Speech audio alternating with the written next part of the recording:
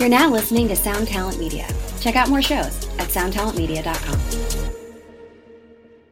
What bothers me is when I see people working out and running to music that's in a different tempo than That's hard. You know what? They need to make an app for that. You type in how fast you're running on the treadmill and it figures out where your steps should land. Are we at Slayer or are we at Beyonce? Yeah. Because I'm a DJ. I was thinking about that app actually. You could have it so because you know it senses your, like the phone senses your pace. Yeah. So your Fitbit or whatever, you know, it senses your pace. So it senses your BPM, and they can just automatically just plug in music that's in that. All right, we'll make that happen. Ladies and gentlemen, welcome back. I'm Siobhan Cronin here once again with my cohorts. First this time, Corey Peza. Hi, how's it going? Hey, Corey. And Benny Goodman. You're assuming they're back. How do you know this is not the first time they're listening because our guest is fucking rad? Well, apparently we've been so bad at telling people to subscribe, so let me remind you right now, please do subscribe. You can go to 2020-d.com, go in your whatever, Apple Podcasts, Spotify, wherever you listen. Yeah. Hit that subscribe button. Like it too. Like it. Let us know. I don't get the endorphin release unless you. Why do you want to put the fucking thumbs down? Put the thumbs up because it. You know, I used to feel young saying I was a millennial, but now I'm like so many generations behind. There's now Gen Z and all these TikTokers and stuff, and I'm just feeling old. I don't even know what to tell people to do anymore. If you're old, then we're screwed. But anyway, are they going to know our guests if they're old? If they're not old, because, we haven't even introduced our guest yet. So before we get carried away, let me introduce that today we have the masterful Ulrich Wilde, who is behind so much of the music that you've heard, seen, listened to, you know, all Alice in throughout. Chains, White Zombie, Sting, Doggy Style, Snoop Dogg in the house, what's my name? And then they have Dirt.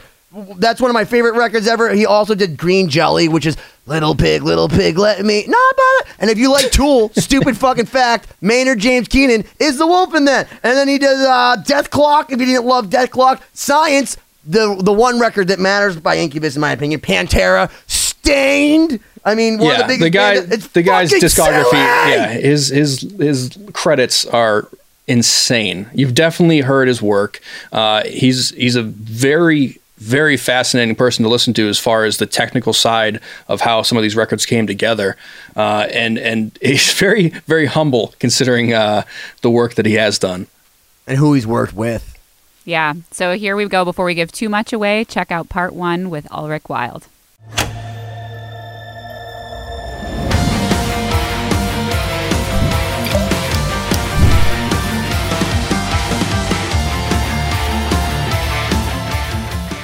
Hello and welcome to another episode of 2020. My name is Corey Peza, and I'm here as always with my co-hosts Siobhan Cronin. Hey. And Benny Goodman. Again, hay is for horses and cows, but we'll let it slide. I'm going to stick to it. More like an interjection this time. It was like an interjection. Right. Well, more importantly, with us today, we have a very special guest, someone who has been a part of many of your lives, whether you know it or not. My mixtapes in particular. Yeah, right. Exactly. Producer, mixer, engineer, Ulrich Wilde, whose credits include Alice in Chains, Pantera, Incubus, Slipknot, Stained, Breaking Benjamin, and even Death Clock, which some of you might have known from the show. And even Snoop fucking Dogg. Because that was crazy, because that record changed my life, and we'll get into that. But like when I was listening to Judas Priest, Pantera, and Iron Maiden and all that, all of a sudden came gangster rap, and this dude was on both sides. He's like the Velociraptor staring at you as the other one comes up behind you, and it's Dr. Dre and Snoop Dogg. Well, the list of credits, we could be here all day. They're all incredible. But first off, just thank you for taking the time to be with us. Well, thank you for having me. I guess the main thing we can get started on is you know, with such an illustrious career, what got you into engineering and producing? You know, I guess I wasn't good enough to be a performer. It's adaptability right there. That is kind of the gist of it. Did you try to pursue music before you moved? I was in bands when I was a kid, a teenager in Switzerland. You know, nothing came of it. And then it just it was a means of coming back to San Francisco again, where I was for a little while studying English. And and then I just kind of liked it and started pursuing it. I was always doing the techno stuff, and when I was in the bands, so it was really just kind of that arm just got longer, and the performance arm. It's funny you say techno stuff, because usually a lot of the millennials that are listening think that you might be on the tables, and not even the real tables, but like the Pioneer CDJs. No, the technical aspect. The technical aspect. Well, we just have to clarify, because I'm a dumb guitar player. You should know better. Not the boots and cats and boots and cats.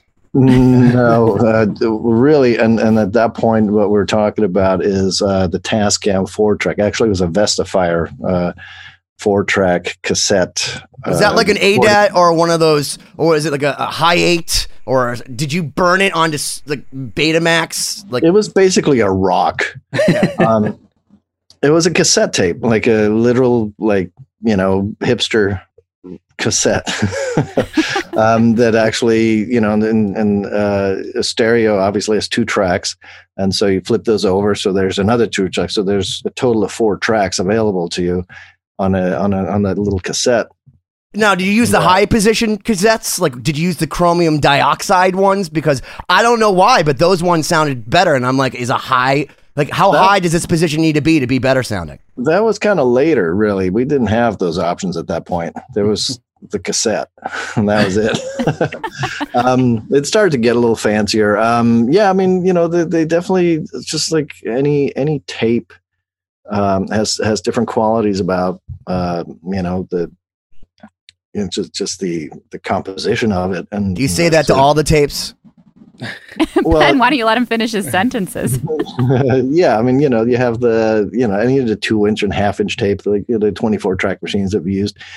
All those different tape formulations, they had different qualities and different hiss and different high end and different low end, and it's just like any product. As you got into engineering, like what were some of your first projects that kind of maybe made you think that this is something you wanted to pursue as a career? Well, it started out as I started as a runner in a studio in San Francisco, and one of the very first projects that came through was actually Joe Satriani with John Cuniberti.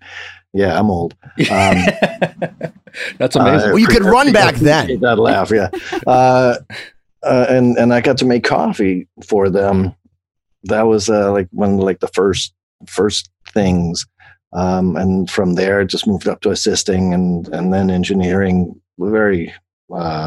And that was kind of the established way to get into the industry at that point, right? Much, you couldn't just, just start a studio for them. Like if you wanted to learn, because there was no YouTube, there was no, ability to kind of figure this out. You couldn't have a home studio because a studio at that point cost a little bit of money. So that's a pretty common path. Yeah. It's a lot of money.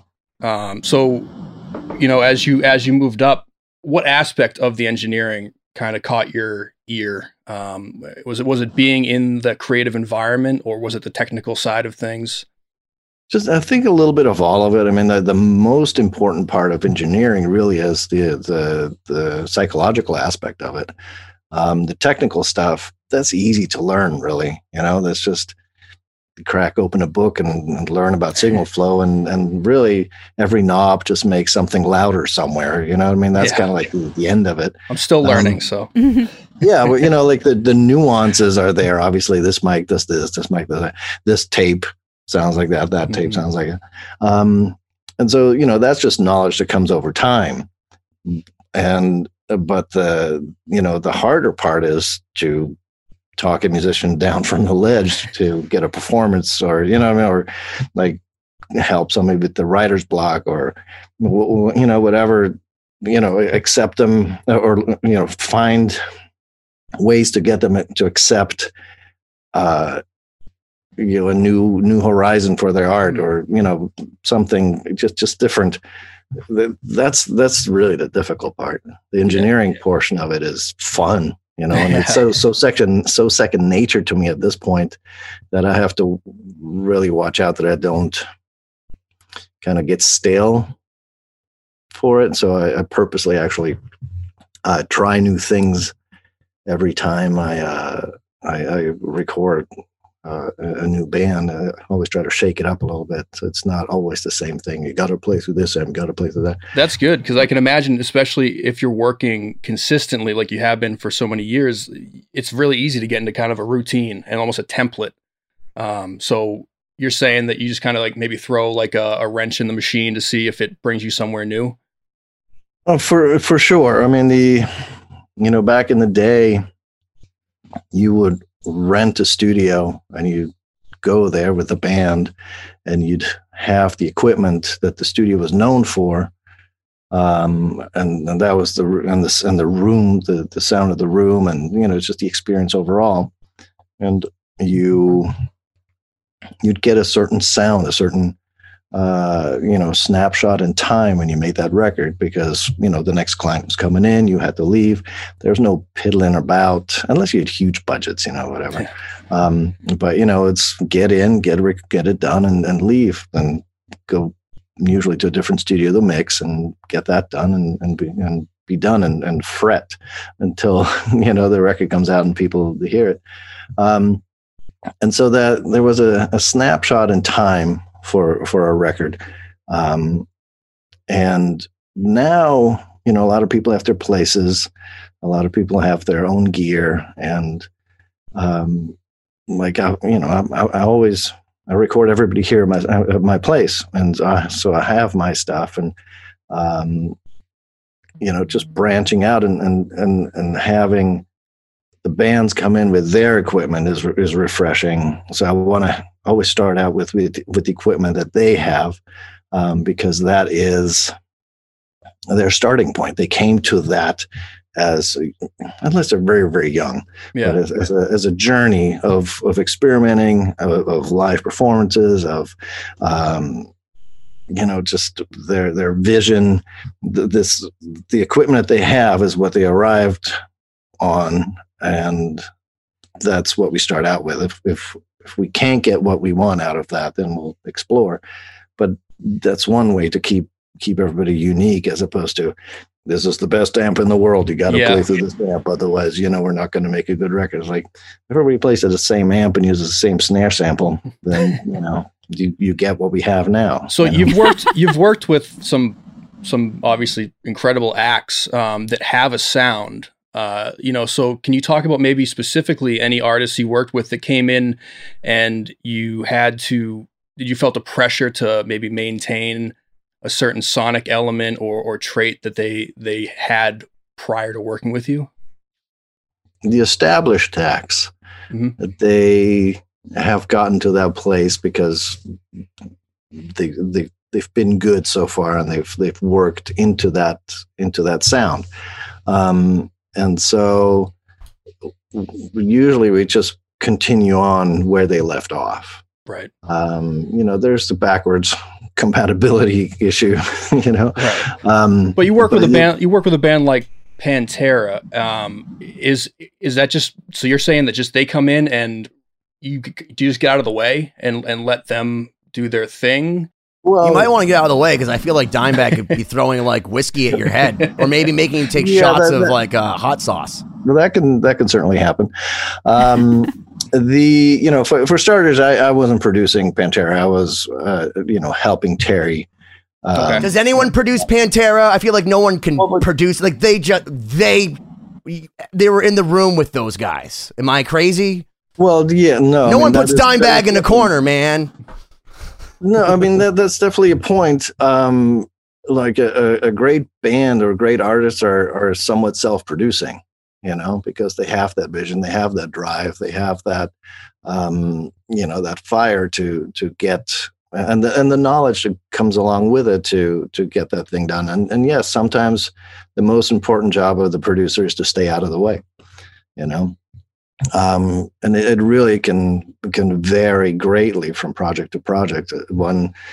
One artist literally just needs somebody to bounce ideas off of and kind of, have a dialogue about things, and other people just need to be completely whipped in shape.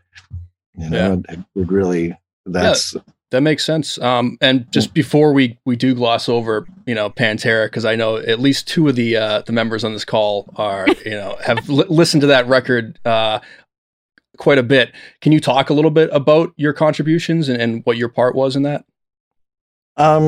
Yes, you know, I mean, in the grand scheme of things, my contribution was insignificant. You know, as I said, you know, I was there as officially my title was engineer, and Terry was the producer / co-producer. I forgot what the credit reads, but because you know, Dime and Vinny and Rex and Phil, they, you know, they're self-producing in a grander scheme of things.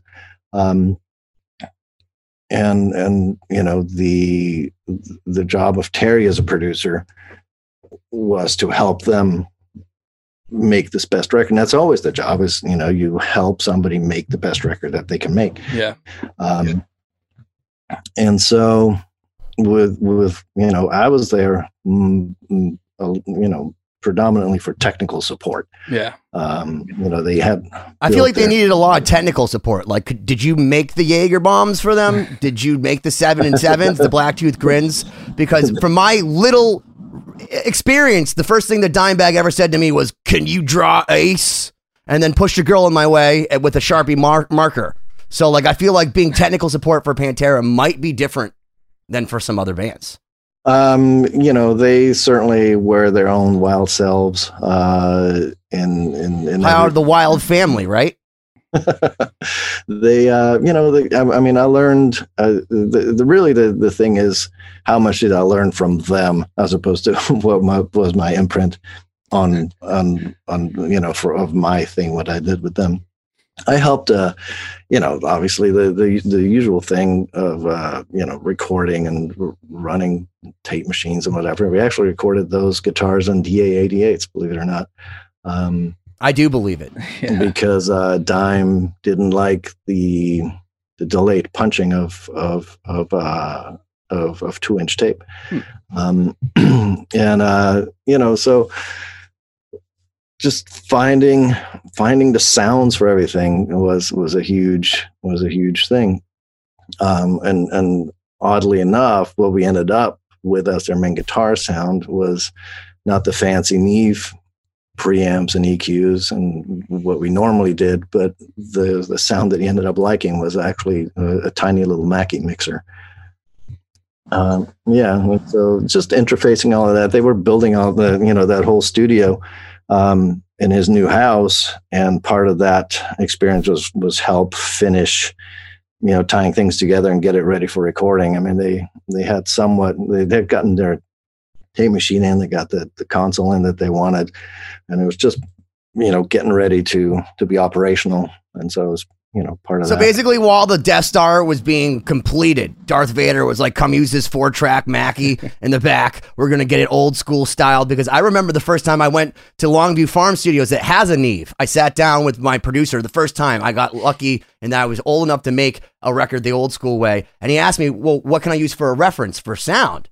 And I pulled up Pantera. Yeah. The Vulgar Display of Power, and he was like, why do you have problems with mids? I'm like, I love the sound of this record. We had a Bogner, we had a Matchless, we had VHT, and he said, he started explaining, he's like, "You're not going to get it, but this only works because of everything else on this record, and that's why you like it." And I said, no!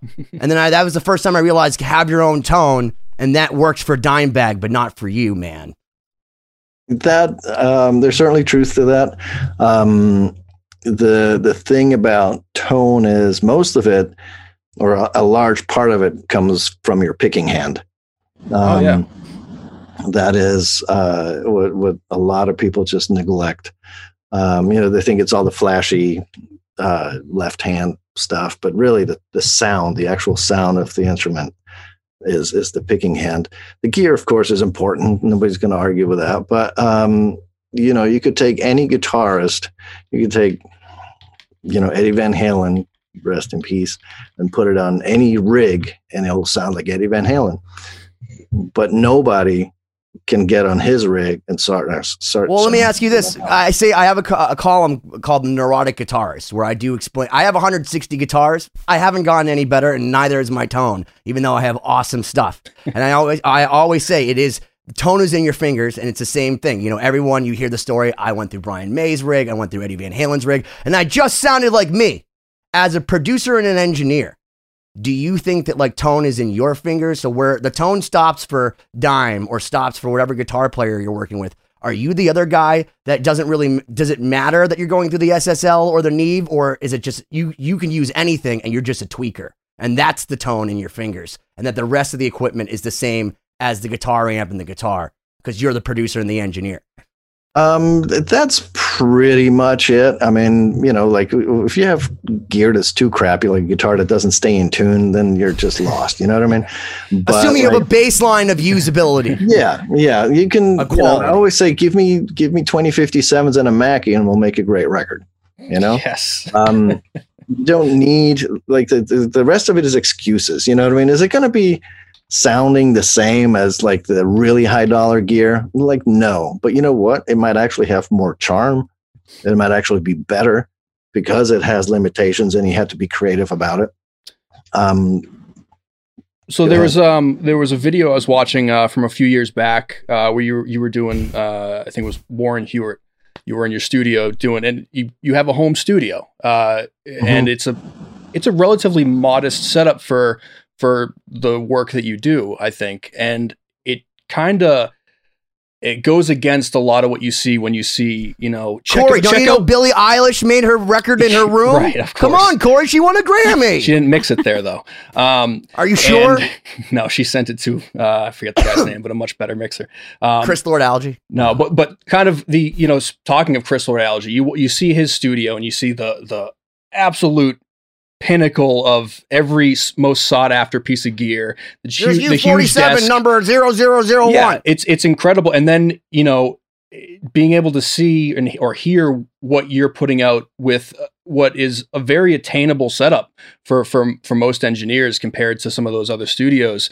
It kind of goes to show you that it's not the gear, it's your ear. Where did that kind of utilitarian mindset come from for you? Because you did start off in those, you know, the crazy studios and everything. At what point were you like, you know what, I can make this work with this? How many times did you go on like the chair across the board from like over there where there was like probably like an amp, and then over there's like a vocal, and you just have to go back and forth because the SSL console's so big you can't even see the end of it? That you know, the whole console thing is really funny because a lot of the stuff you aren't actually mixing while sitting in the sweet spot. So there's definitely truth to that behemoth sitting in the room. But you know, it's actually in those big expensive studios that you come to realize that the gear is just you know, a means to an end. Because when you travel from studio to studio, like I was able to do, not every studio had the same stuff. And so you needed to accommodate. Like, you know, it was like I always use 421s on the toms, but they don't have any here. So what do we do? What do you guys use on the toms normally? Well, here we go. Let's use those then and see what happens.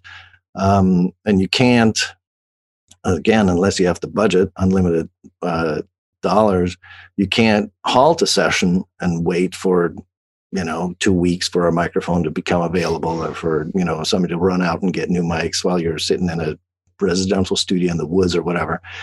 None of that, you know, applies really. That's why it's that having to become creative was like, well, I've never used this mic before. I guess these are our overhead mics today. So let's see how it goes.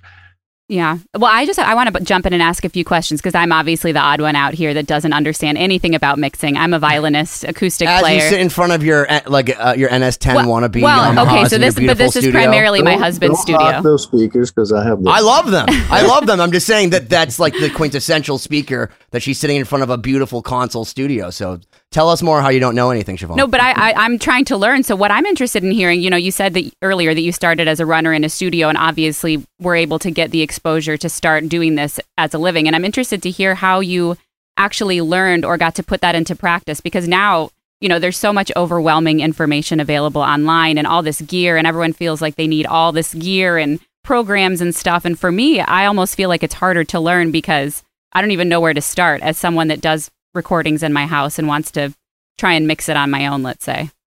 I mean, that is the thing that changed. I went to, and this is going to circle back a long ways here, but I went to recording school as kind of one of my first things, and it was terrible. It was terrible recording school, and I was very down on recording schools because you actually learned the trade and the craft in the studio from other people, and kind of your hint was when you didn't learn so much anymore, and you always learn something, but like once the rate of learning goes down and you're kind of getting the sense of like, oh, I could do this on my own. I The think threshold is being turned. I've kind of learned what I can learn, and you start flying away and do your own thing. Those opportunities are not, that available anymore to people. So the recording schools, I think, are more important now. For people to learn things and find a community and mentors or what have you. Because now basically as a musician, you're required or expected to buy a piece of equipment and learn how to engineer out of a manual. So these courses and online courses and YouTube and everything is very helpful. I mean, I find myself referencing some of that stuff simply because it's just an easy, good way to do it. So I don't actually remember what your question was, but, ultimately you have all this equipment out there and this is a whole larger issue of being bombarded with advertisement and all that stuff. And so you do feel like, oh, I need all this, I need this, I need that too. Otherwise I can't make a real good record or good recording. But ultimately you need to just start, because it's really the song and the musical ideas and your expression, your playing, that will make the difference. So if you keep waiting for the right moment, if you keep waiting for the right piece of equipment it'll never happen for you. So like your writing, your recording, your performances are not going to get that much better by having a new software synth or something like that. You know what I mean? You just you have to get going. A painter can't blame his paints at a certain point for not sounding good. So, when you have a Paul Reed Smith, $2,000 guitar and you have a full Marshall stack and you still sound like I do, you basically say maybe it's your fault. Maybe it's your fault. It's not the SM57. It worked for everyone since the dawn of time. Maybe it's you. Siobhan, how do you feel about that, being a violinist? Well, as a violin, I mean, this is kind of a weird space. You don't for even me have too. Frets. Well, I don't have frets, but because he was saying he frets a lot. Well, for me, a lot of what I think about, is microphones, because playing an acoustic instrument, right? Like, I'm just trying to learn by doing, So obviously this is like a sound treated room.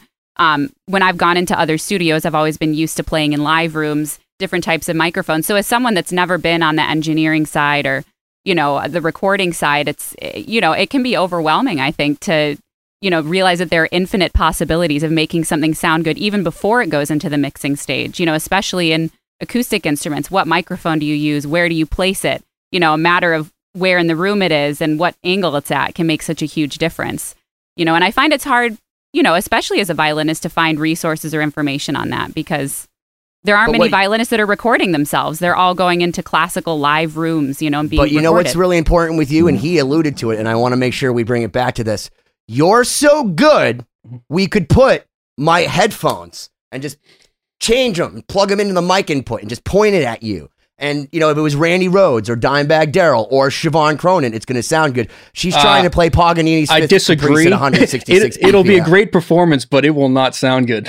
Because I don't know. Come on! Ulrich, These are really nice headphones. I have a question. Or what's your opinion on close mic'd violin in a non live room situation? Because for me, it hurts my ears and it's very difficult for me to make it sound. No, it's awful. I cringe when I hear it. Yeah, like it's a mistake. It's something that I deal with often, because we are in a, I should just preface this by saying we're in a band that does kind of instrumental symphonic music, and so we do a lot of strings, and Siobhan does incredible layers and will send me 100 tracks of violin that are performed immaculately.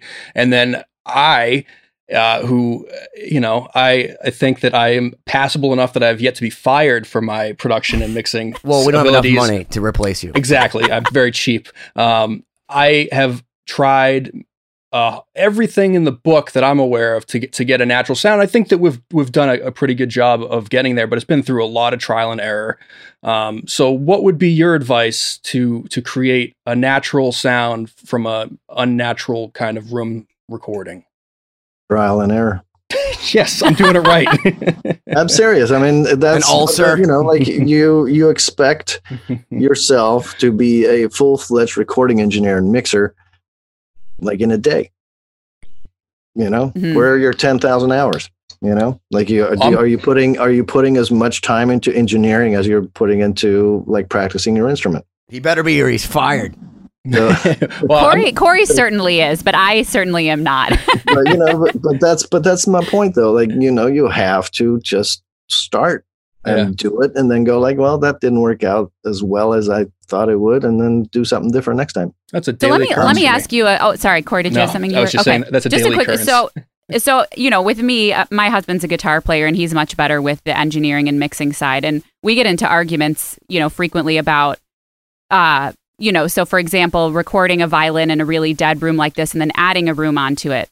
And how does that equate with actually just playing the violin in a live room and miking it at a distance where it's got that natural sound on it? So, to me, I almost feel like across the board, it feels better to just get the right mic placement in a live room and it sounds great. You add nothing to it. Let's say it's just violin solo or violin and piano or something, versus putting it at a close mic, like Corey said, and then trying to add all of this stuff on top of it to simulate. Not everyone has an 80-foot room, dude. No, that's true, but I'm just saying But let's say even just a slightly bigger room or something where it's not right up on you and you've got complete sound treated, sound booth or whatever.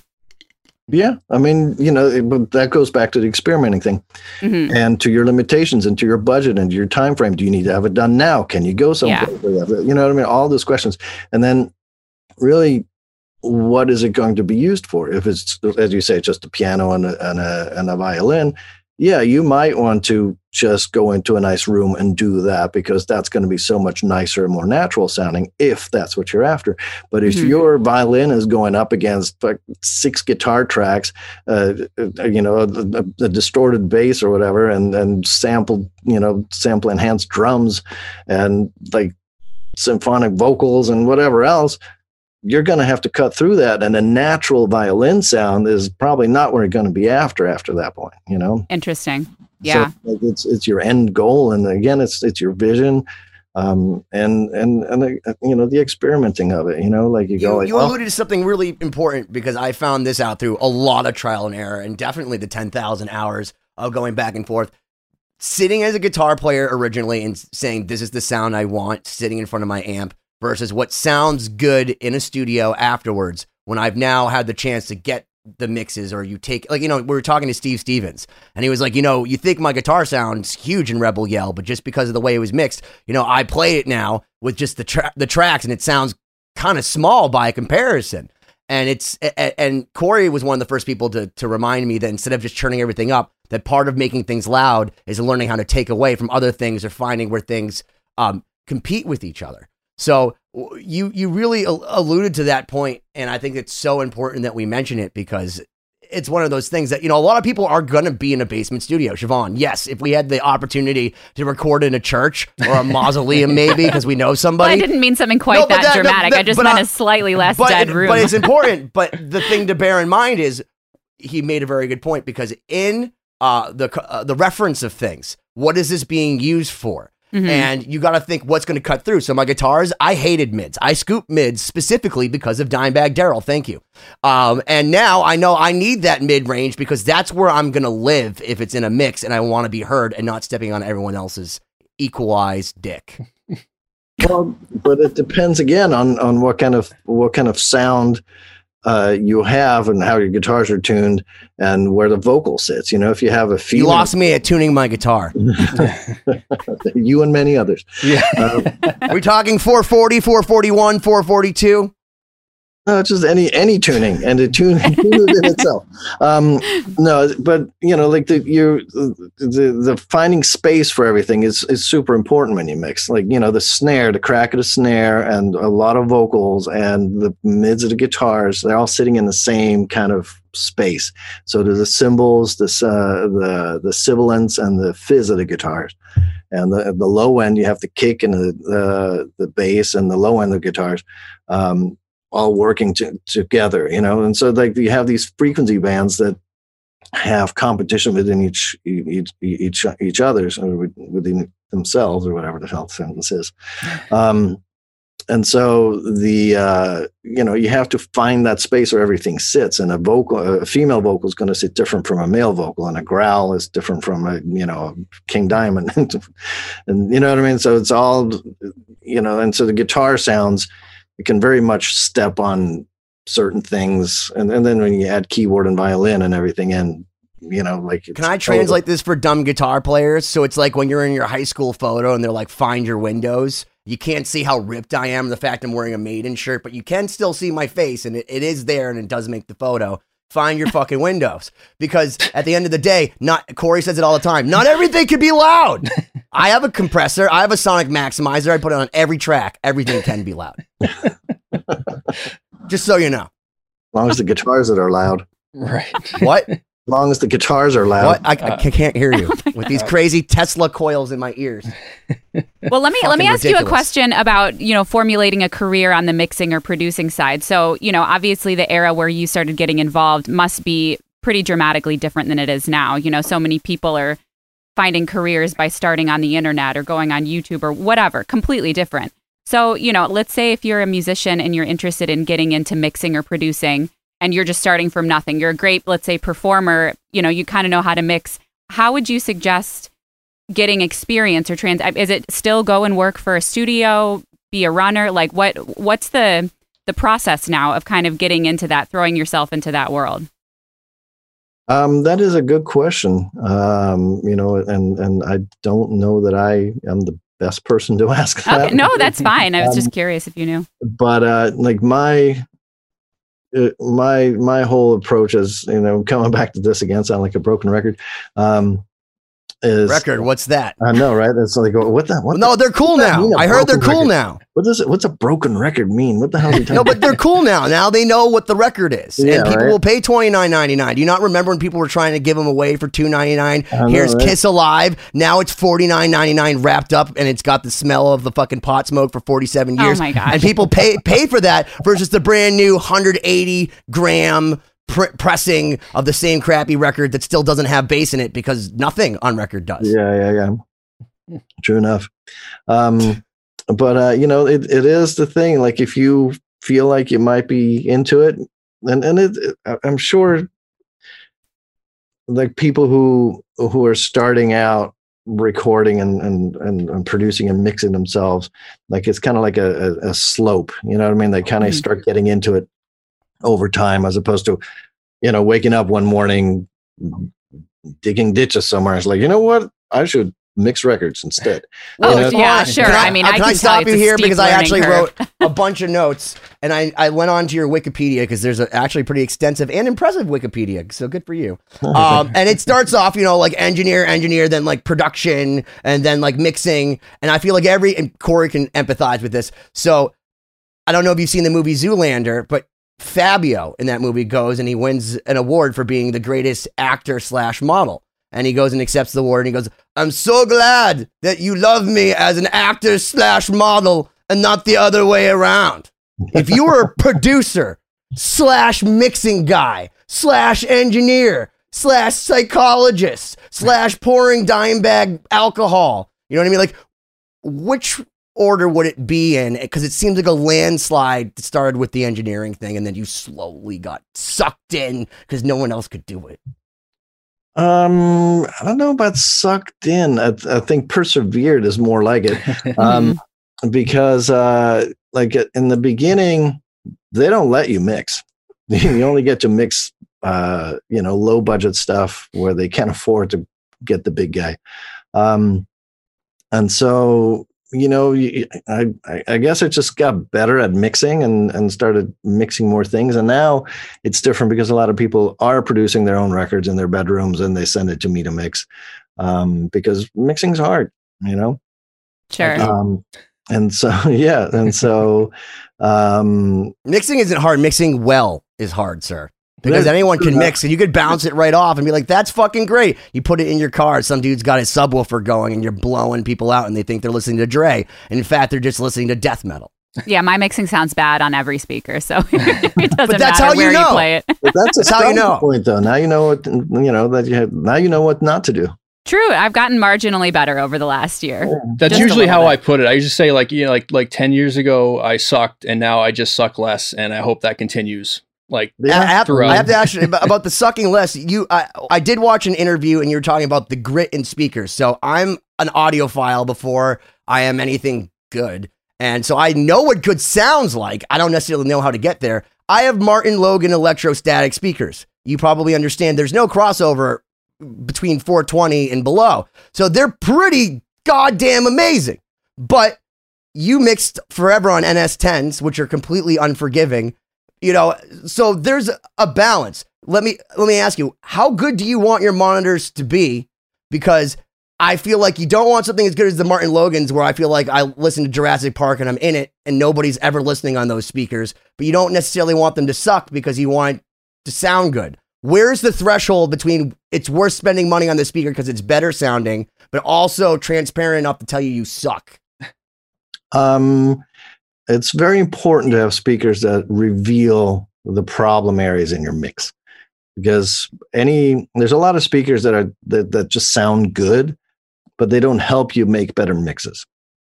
So these little Yamahas that I have, they are basically the new version of the NS10s. What Siobhan has.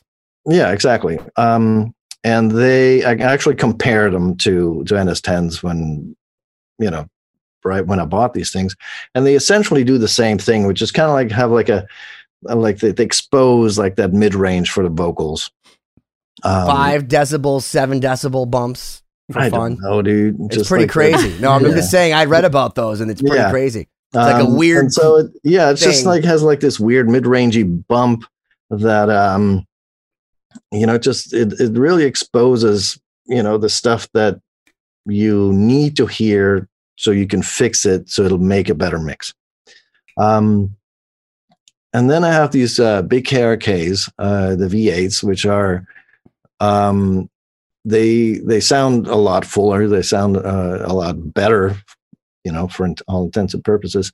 But they still have a little bit of that revealing quality. Like you want it to be kind of neutral, but really the most important thing is that they sound good in your room. Because like the placement of your speakers in the room, just the room itself, how it's treated. If there's is there a good test to know what sounds good in your? Because what if you've never heard good sound? Because one of the things when I used to sell speakers was how good are your ears? Like, have you had your hearing tested? And do you even know what good sound sounds like? So how does me, stupid guy in my own apartment with no treatment, know that these speakers I bought from whatever guitar store, Reverb, whatever, sound good? Is there a test? Is there a way for me to measure besides, like to know, like I'm in the sweet spot, like this is what I know my speakers were good and a good investment? As an idiot. There are little devices around and plugins, what have you. Like I think IK Multimedia makes a thing where it helps you measure your room and stuff like that. But really, one of the biggest tests is just to simply listen to your favorite records and do listening tests with moving the speakers around, closer to the wall, further away from the wall, on the board, not on the board, on stands, the orientation of your setup inside the room can make a big difference. But like you have your favorite records, and if you listen to them on your speakers, what that sounds like, and you're going to use that as your brain reference. Yeah. Yeah. Let me ask a question. Let's say you're somebody that's starting from absolute scratch, as I have before.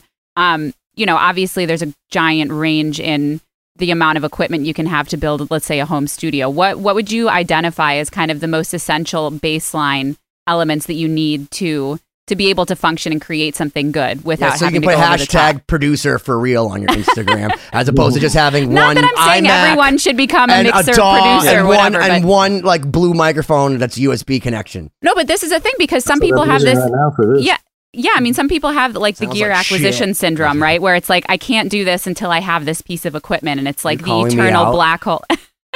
It's the eternal bunny hole of thinking that you need the next thing to be able to do this. So, if you had to identify what are kind of the baseline essentials, what would those be? But you're asking me as a mixer, as a recordist, or as Wow, well, that's a good recording whole question. bands? Am I a composer? Am I a violin player? So nowadays, You know what I mean? nowadays a musician has to be all those if they want to do their own We thing. can't So afford to as- have you be multiple people, what would man. if you were to make a stew of all those jobs, because we have to wear so many hats, I guess where would you say would be the place in the middle where that meets?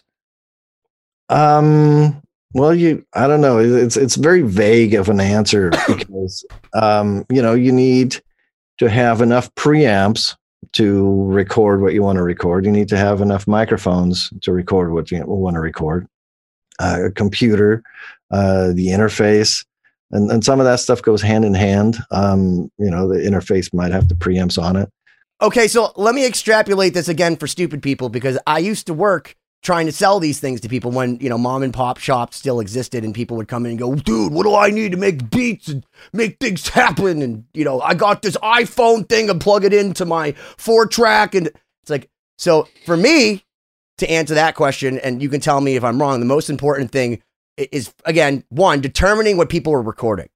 So if you're recording only vocals or one track at a time, all you need is one good preamp, and all you need is one good microphone that can do everything. And like an SM57, if you're really broke, I mean, now they're more than $100 or whatever, but a brand new SM57 can do everything that you ever need. If you did have only 50, Get them used off reverb. Yeah, right. Then obviously the microphone, if you're doing vocals or anything besides just guitars or what have you, like a microphone, because and then the preamp. And those are like the three that I always tell people. And then beyond that, if you want to do drums and all that sort of stuff, it's a different world. But those are the three things. Yeah, but the three things you can go and make, you could do guitar recordings, you can do vocals, and other than, doing something drums that requires so many at a time, you can do virtually everything in your bedroom with those three things. And if you have a good mic, a good preamp, and then, sorry, I missed the DAW, something that at least has a good channel, like one good, and sometimes the DAW and the preamp are the same thing, at this point, you're good. And then it's up to you. It's up to you now. There's nothing saying I'm not using the right cassettes. I don't have an SSL board. There's no excuse to say you suck now. Because back in the day, I could come to you, right, and say, here's a cool demo. And it's me sitting there playing into an old cassette recorder. And I'm like, dude, do you get it? Do you get it? Now you have to send somebody already perfectly mixed recording that sounds better than something you may have done 25 years ago in your own mind. And they're like, that's not good enough. Go re-record it, Tom Schultz. Boston isn't good enough with these demos. Well, I bet a lot of the quality too starts with just the quality of the raw assets, for lack of a better term, the raw playing, and that's what I appreciate about acoustic instruments and being a violinist is I feel like my ear has developed to be pretty refined, that I can hear bad intonation, even like of the slightest bit, really easily, or bad rhythm. Not necessarily while I'm playing, it's harder, but if you're listening to something else. So if you can... Did you ever have a boyfriend that was that you're like annoyed with because they didn't have good rhythm? I didn't really date many musicians until I got married. No, I know, but if they weren't musicians, even the better, because maybe they aren't paying attention to the fact that they don't have rhythm in their life. Does that bother you? No, I mean, everyone's got their own thing. Okay, might just drive me a curious. little crazy, but I'm never gonna, what bothers chastise them. me? What bothers me is when I see people working out and running to music that's in a different tempo than they're. Oh yeah. That's hard. They need to make an app for that. You type in how fast you're running on the treadmill, and it figures out where your steps should land. Are we at That would be Slayer nice. or are we at Beyonce? Yeah. Because I'm a Dude, DJ. I was thinking about that app actually. You could have it so because it senses your the phone senses your pace. Yeah. So your Fitbit or whatever, it senses your pace. So it senses your BPM, and they can just automatically just plug in music that's in that. All right, we'll make that happen. I was gonna say because Corey's seen this. I was a DJ for a long time. That's how everyone's like, how do you have all these guitars and all that? Oh, what band you in? I'm like, dude, I'm a fucking DJ. How do you think I can afford said guitars and this awesome DAW? I have to go play Return of the Mac. I have to go play September, which is always good. It's always good. But then when you do it for a long time, you start realizing, okay, at 112. Ain't too proud to beg. We're getting mom and dad out, grandma out. But if you want to slow it down, you're at 70. We're at gangster rap Jay-Z slow. But then 130, 140, that's some 80s shit faster than techno because 128 was 120 really when Guetta started. But I start thinking about this. So now I think to myself, baby making music, let's start at 70 BPM. If we're making a thrash song, we got to go 130. That's what Blackmore thought was good. And what doesn't Blackmore know about thrashing around? But do you think about that ahead of time when you're sitting around with somebody and going, hey, man, you're playing it at 100. If you played it at 115, it would have a way better fucking feel with that bass line. Is that Good question. that goes through your mind when you hear Slipknot playing? Not necessarily when Slipknot plays, but yeah, when I produce a band, that certainly comes up. Is the tempo right for the song? Are we, as Will Hunt says, can you fuck or fight to it? I think my favorite one was Akon. Akon got proof of concept of is anything going to be a hit? Should we put money into it? He brings it to his local strip club and sees if the girls can strip to it. And I thought that was brilliant. It sounds dumb and like a very strong pimp hand, but let's be real. Know your audience. If it wants to be number one, girls got to be able to dance to it. And we did. In fact, you were one of the only guys that broke that trend. Speaking of trend, because Pantera and Death Clock have set records for being at the top of the charts for being extreme metal bands. When can Pantera do it?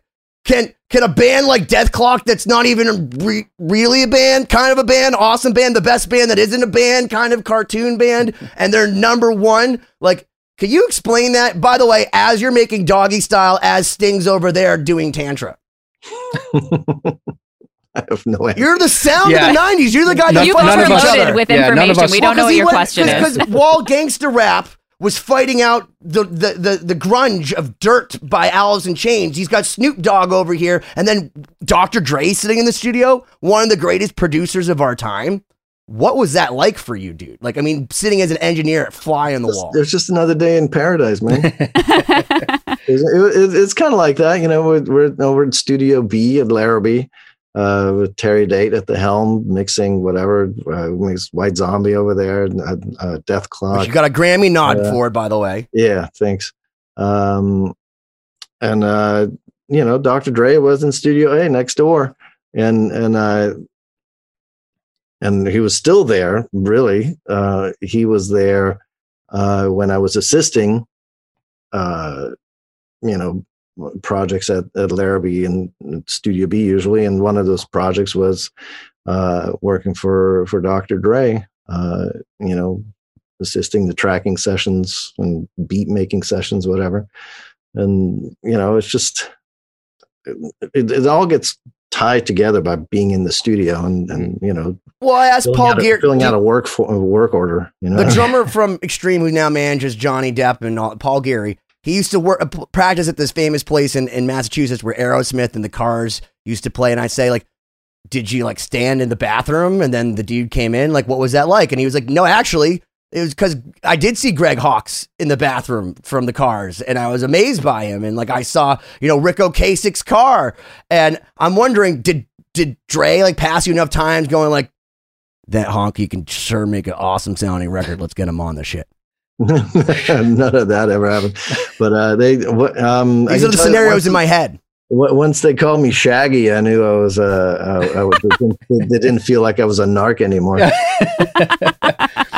So it was. I don't want to say like a corporate vibe, but was there different atmospheres and vibes on different records that were discernible in the creation process and with people in the studio? Were some sessions more like what people outside of the industry pictures? Oh, there was a party, everyone's doing shit. Or was it very much so a very controlled environment across the board that just the image of that like studio, was it bubonic chronic? 6 a.m. ain't leaving till the party's over. Like was there different like vibes based on the different projects you worked on? Definitely, it was definitely different for if I was assisting or engineering afterwards. As an assistant, you're basically part of the equipment of the studio, like the liaison, and so. Your job is to make sure everything's going smoothly. So you're not partying much, but you could certainly have bands that come through that are partying and other ones are much more serious. Those were more of the days of sex, drugs, and rock and roll. The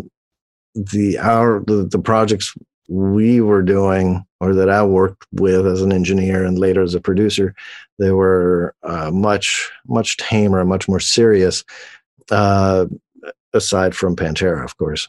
Well, I have to ask you, because how important is sound design? Because what I knew you for was hearing on the radio, and then I knew Dint was coming in. Yeah. Dint.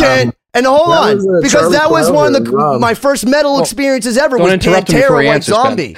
But I'm saying, and that sound was how I knew those bands. Was all that shit that you created? Yeah, I mean, it's teamwork. Rob had that vision of this disco metal behemoth of a thing, and Charlie Clouser was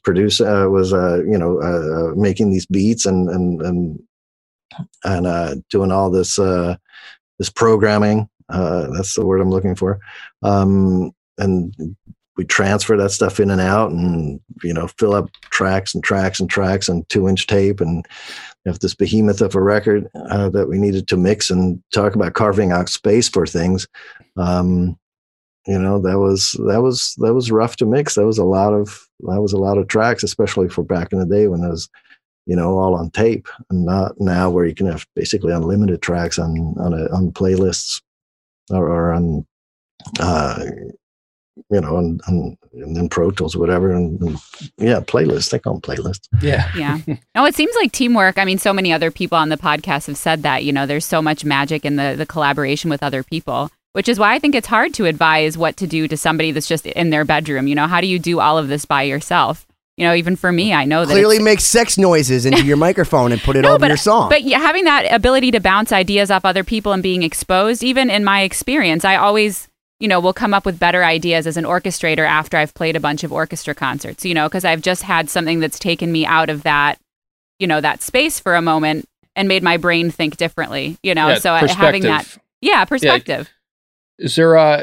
Is there something you do like to get yourself in a mindset if you're working on a certain genre of music or if you have a new band coming in you're going to work with, or do you cleanse your palate and just come in fresh?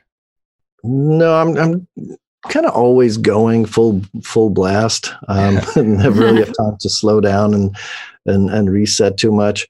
I guess I try to cleanse my world to clear my head before I dive into the next thing. But oftentimes, I work on several projects each day, actually. Like somebody might need a recall of something and, start pre-production on the next album. And I'm still mixing this one. What dictates how you break that up? Is it, do you like to set a time limit for your projects, or is it just when you feel the need or the motivation to go to another one? A little bit of both.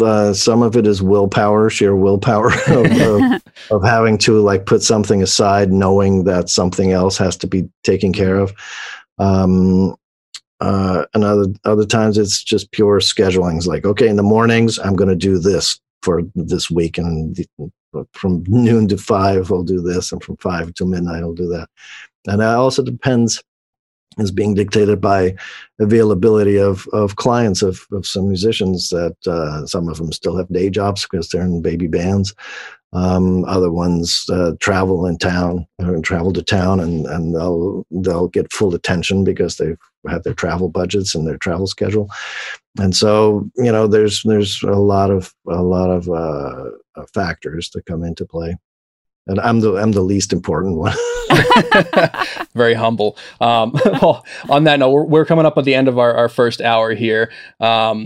Ulrich, thank you for taking the time with us. Have people subscribed? Did they know about LostSymphony.com? Yes. Did they? Smash someone that actually, like button. Yes. Yeah. Someone actually messaged me today, and they said, "Why don't you aggregate?" And he didn't use the word aggregate. But why don't you get people send out emails saying who's going to be on your show? I'm like, bro, you can press the subscribe button. It will literally tell you. And we realize we've gone 38 episodes before we once said the word subscribe, which, as anybody knows in marketing, you should say subscribe over and over. And thank you, Ulrich Wild. Ulrich Wild's the man. Ulrich Wild's awesome. He's a great producer. He loves Fender products like Van Halen. Those earphones are really awesome. Monster loves them too because he has one of those racks in the back, regulating his power as we speak. And with that, your 2020. Hope you stick around for later this week to hear more from Ulrich if he'll stick around with us. Peace out. Thank you for listening to this episode of 2020. As always, check out 2020-d.com. Like and subscribe to the show so you don't miss out on future episodes. You can also check out all our previous episodes there. This week's throwback clip is from episode number 44, featuring Daniel Hartwell, an event producer and author. Check it out. There I was, this thing comes out, Lollapalooza. I put together Local Palooza. I do it for a few years. First year, 1,000 kids show up. Second year, 2,500. Third year, 4,500. I get a cease and desist order from Perry Farrell and James Addiction. There's all these lawyers' names on it saying, "Is it framed on your wall?" Yeah, we own the Palooza trademark. You can't use it anymore. So instead of crying, I went, Yahoo! I've made it! I'm getting sued.